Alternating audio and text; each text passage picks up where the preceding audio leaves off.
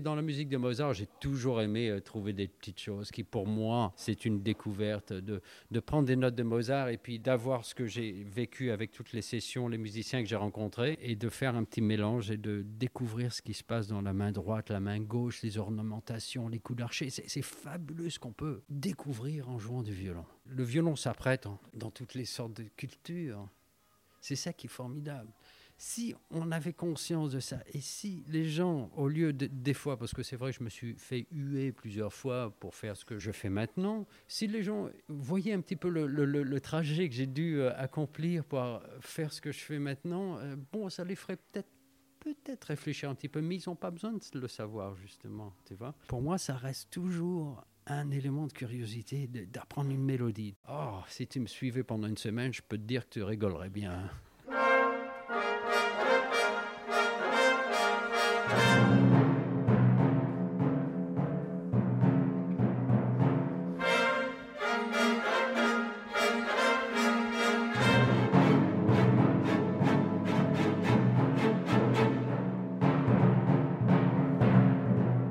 Le violoniste Gilles Apap est l'invité de ce podcast de l'Orchestre symphonique de Bretagne pour une nuit dans les Carpates. C'est le titre de la série de concerts dirigée par Keren Kagarlitsky. Vous pourrez les entendre les 27 et 28 novembre à l'Opéra de Rennes, le 29 à l'espace Glenmore de Carré et le 30 au Sémaphore de Trébeurdin.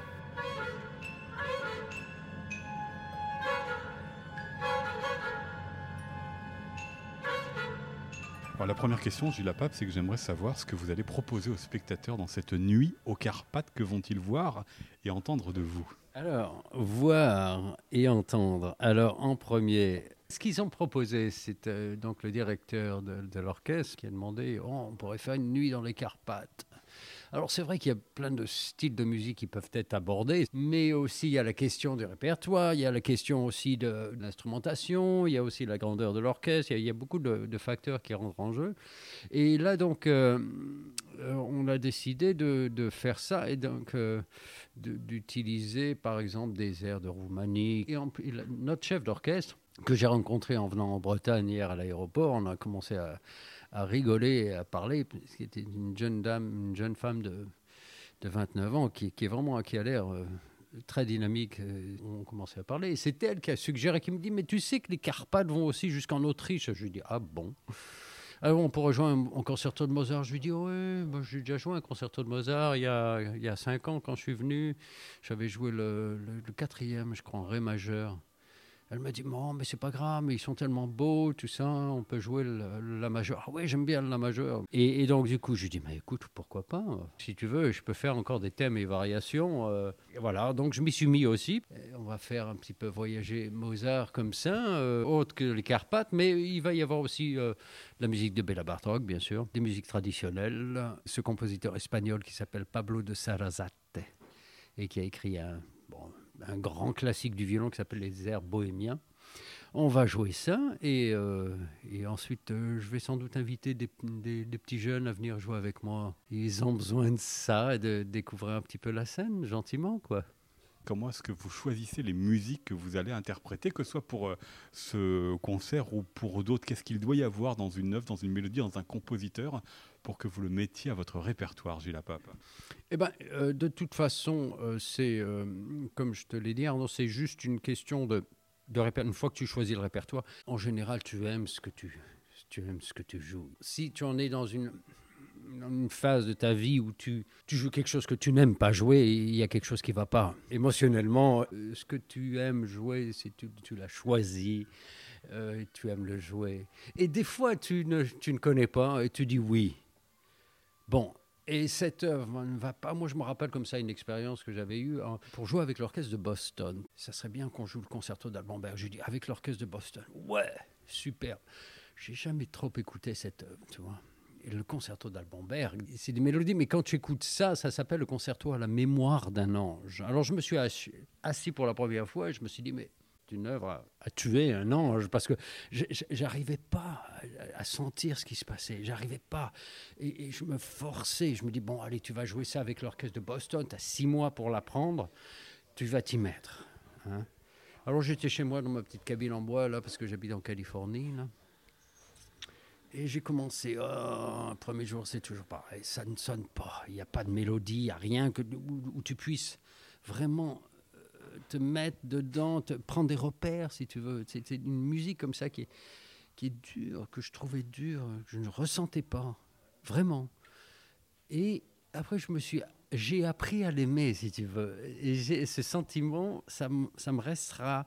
Parce que pour moi, tout d'un coup, il y a une révélation. Je pouvais reprendre une petite... Ah oui, avec une note sur laquelle me réattacher, même si elle était difficile, mais tu l'entendais, tu arrivais à la connecter avec une autre note. Donc, du coup, j'arrivais à le chanter. Et du coup, j'étais capable de le jouer par cœur. Et ça, pour moi, ça a été un... Et l'œuvre est magnifique. Est-ce qu'il y a encore des œuvres qui vous résistent aujourd'hui ? Écoute, non.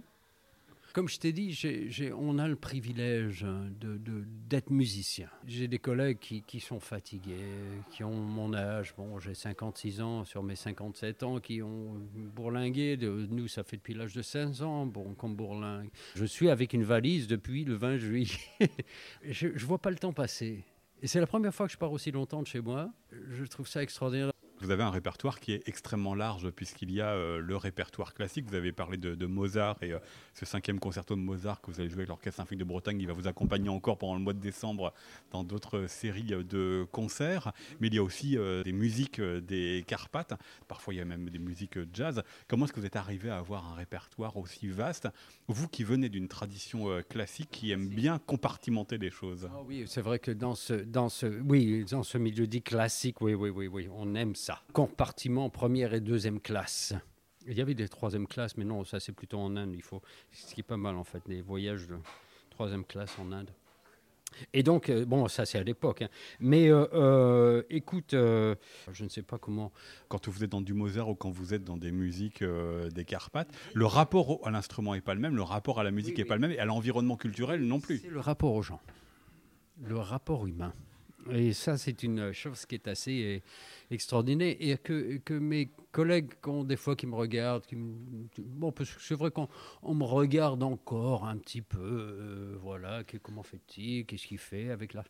Mais non, mais il y a une éthique de recherche, et puis quand ça tombe dans l'humain, comme ça, que tu joues un petit air, par exemple, que ça soit n'importe un petit air, là j'étais en Suède parce que je travaillais avec un orchestre suédois, donc je me suis mis à la musique suédoise, tu te rends compte que les gens sont pareils, les gens jouent ensemble. On n'a pas besoin de briller.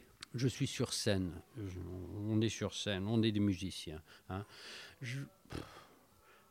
Ma vie n'est pas basée sur être sur scène. Si je ne joue pas sur scène, je peux te dire que je suis content aussi.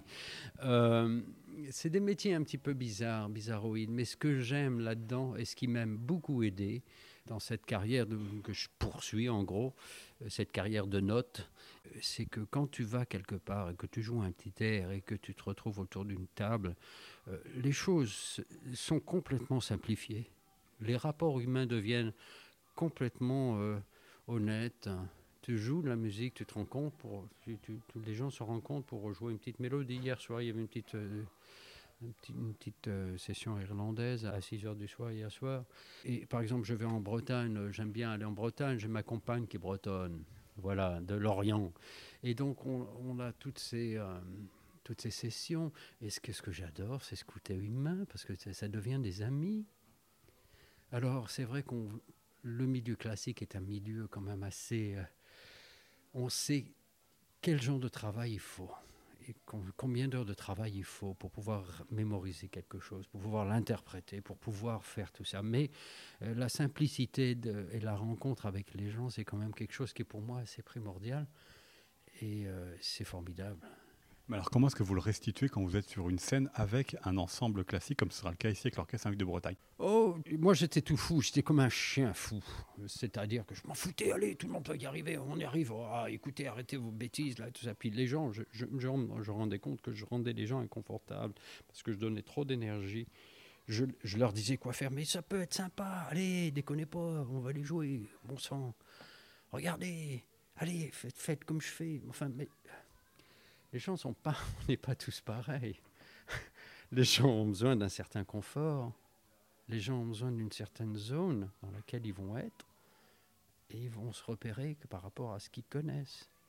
Et quand on leur donne quelque chose qu'ils ne connaissent pas, et voilà, bon, j'ai eu quand même pas mal d'aventures avec ça pour pouvoir, moi aussi, avec mon caractère un petit peu tout fou, de redescendre un petit peu et puis de voir un petit peu comment analyser la chose, comment rendre les choses possibles. Alors, c'est pas très compliqué. Tu leur donnes des notes, hein, des petites mouches écrasées sur une partition, et crac, et tu leur dis, lisez ces notes. Voilà, bon.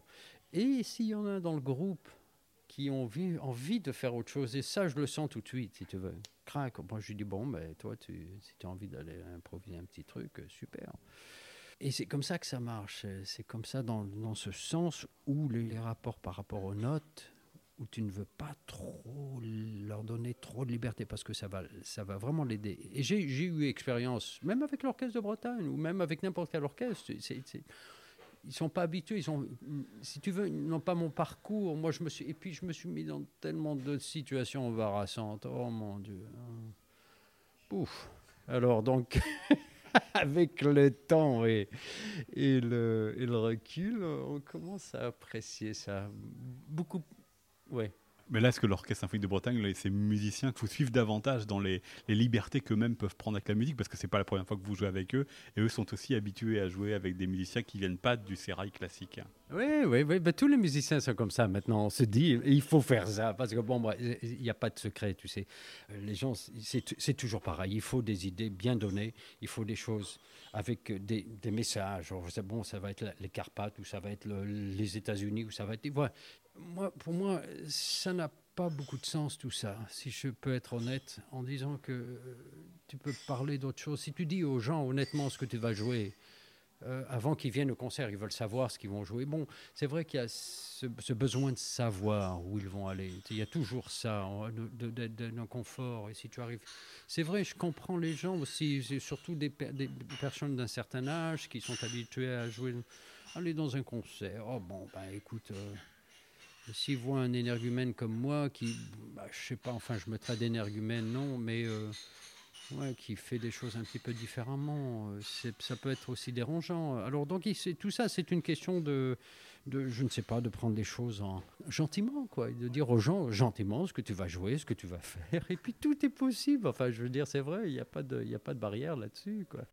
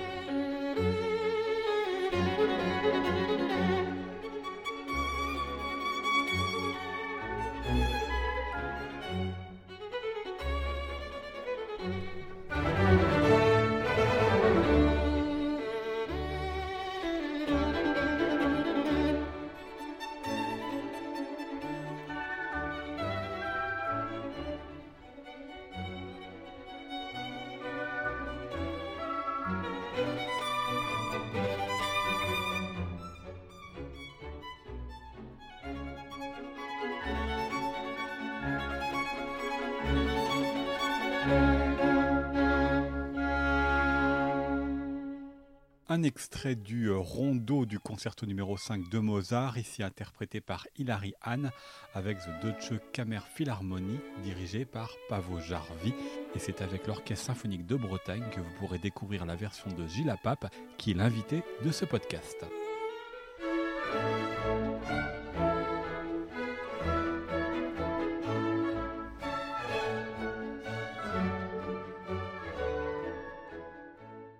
Revenons à cette série de concerts avec l'Orchestre Symphonique de Bretagne, à cette nuit dans les Carpates. J'aimerais savoir quel imaginaire des Carpates vous avez et donc vous allez transmettre aux gens. C'est aussi tout l'imaginaire gothique de Jules Verne et de Dracula. Et d'ailleurs, vous allez jouer une œuvre qui fait référence à Dracula. Quel est votre imaginaire des Carpates en musique ? Ouais, cet imaginaire des Carpates, il remonte chez moi à des années et des années parce que j'adorais toujours cette musique. Bon, on parle des Carpates, mais là c'était la Roumanie.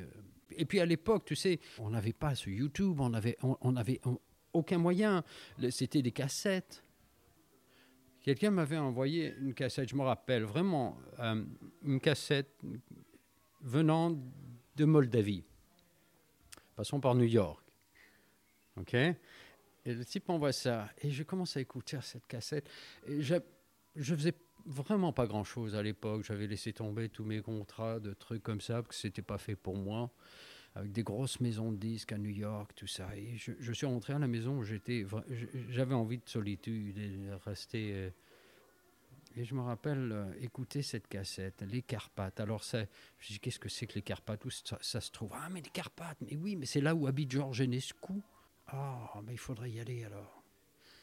Et alors, je suis parti faire un petit voyage en Roumanie pour aller voir où un de mes compositeurs favoris et homme, qui était aussi le professeur de quelqu'un avec qui j'étais très cher, qui s'appelait Yehudi Menuhin. Et donc, du coup, je suis allé voir la maison de M. Enescu. Et puis après, de là, bon, c'est vrai que je suis allé jouer dans le nord de la Roumanie. Et là-dessus, les gens me disent, mais on ne peut pas te payer, on n'a pas d'argent. Je dis, mais c'est pas grave. On peut te donner 100 € par concert. Bon, ben écoute, c'est pas grave. Mais il m'a dit, on peut te donner un cadeau. Oula, mais il faut que tu aies 2 jours devant toi. Ah bon, d'accord, ben écoute, ouais, on va calculer ça. 2 jours devant moi, ouais, d'accord. Je joue là à Bucarest, là. Après, je remonte à Târgu Mureș. Après Târgu Mureș, oui, je serai libre pendant 2 jours. Bon, on fait ces 2 concerts. Bon, bien sûr, tu gagnes, je ne sais pas, même pas 100 € parce que je n'ai pas voulu accepter l'argent. Je leur dis, et puis en plus, tu joues beaucoup plus que... Ouais, dans ces cas-là, je suis encore plus. Et il m'a dit, allez, on y va. Demain matin, tu pars tes bagages et on te laisse. Et là-dessus, ils m'ont laissé dans un village tzigane pour un mariage, comme cadeau. Pendant 2 jours, j'étais avec ces tziganes qui jouent un répertoire qui ne fait pas vraiment partie de la musique traditionnelle. C'est encore autre chose. C'était vraiment encore une musique encore plus traditionnelle que traditionnelle, qui est jouée par une ethnie qui vit là. Et je me rappelais, ils avaient des chapeaux noirs, des costumes noirs, une boîte de violon. Enfin, tu vois, une rue, c'était des rues comme ça, rien par terre. Enfin, un petit chien qui tremble. Enfin, rien, c'était bizarre, c'était... Et voilà, et puis je suis resté avec eux pendant 2-3 jours. Alors j'ai enregistré plein de choses, si tu veux. Voilà. Et je suis allé faire mes petites recherches. Après, tu rentres chez toi dans ton petit univers californien où tu es là avec ton surf, et puis tu ressors ces cassettes, et puis tu commences à apprendre les mélodies. Et la prochaine fois que tu vas revoir ces gens, tu vas connaître ces mélodies, si tu veux. Et puis ces mélodies, tu vas les retransmettre. Tu vas leur retransmettre, ils vont être contents que tu les joues. Alors, humainement, tu vois, il y a des choses qui sont extraordinaires, qui se créent, qui m'obligent, qui m'obligent, c'est pas une mission non plus, c'est je sais pas, c'est un plaisir qui s'entretient, comme tout, comme tout. Mais oui, ça m'inspire parce que j'ai rencontré des gens qui m'ont donné encore plus de plaisir de l'apprendre, c'est tout. Alors parlez-nous de ce Dracula en musique que les gens vont entendre. Qu'est-ce qu'ils vont entendre ? Des petites notes. des petites notes très vite fait et à la pointe de l'archet. Oh, et puis j'espère qu'ils vont apprécier, surtout. Voilà. Vous en dites pas plus. Bah, qu'ils viennent au concert. De toute façon, on va pas leur faire de mal. On va s'occuper d'eux et on va les entraîner dans un petit univers pendant 2 heures de leur vie, comme ça. C'est quand les concerts même? C'est mercredi. Ça arrive là. Ouais, c'est dans 2 jours. Ça. Mais, oui, pas de souci. Tu vois, j'ai pas encore rencontré l'orchestre. Alors, on a une répétition demain matin. Mais je peux pas t'en dire plus parce que c'est vrai que j'avais joué avec l'orchestre il y a 5 ans maintenant. Et puis c'est toujours formidable de revenir jouer dans un endroit comme ça. Alors moi je trouve ça fabuleux parce que tu vois ta vie qui commence à qu'est-ce que j'avais fait il y a 5 ans, comment je me sentais il y a 5 ans, comment va ta vie, donc, tu vois je me sens mieux maintenant. J'espère que ça va être comme ça dans 5 ans encore.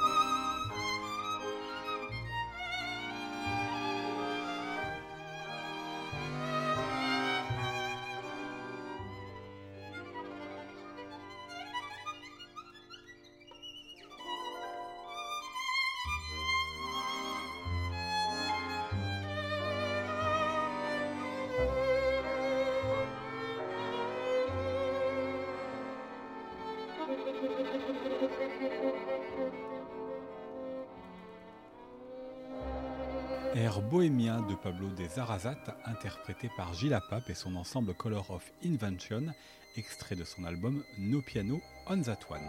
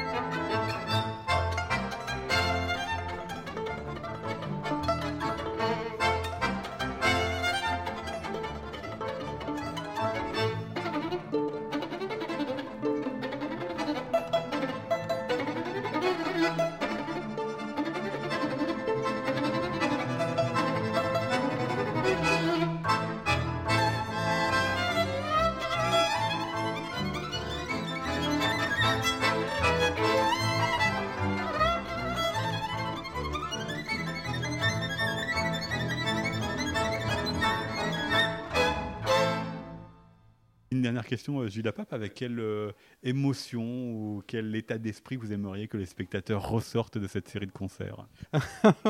Ah ben ça c'est pas le but. Le but, c'est de jouer de la musique avec cœur et avec envie et avec un groupe de gens avec qui tu commences une aventure musicale. Si les gens s'entendent bien entre eux, si les musiciens s'entendent bien, le public le reçoit.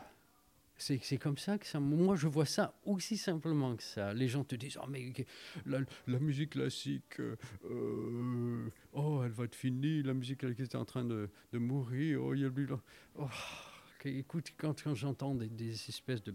Et puis, il faut essayer, il faut démocratiser, il faut que les jeunes viennent. Oh, il va. Oh, mon Dieu, mais c'est tellement plus simple que ça.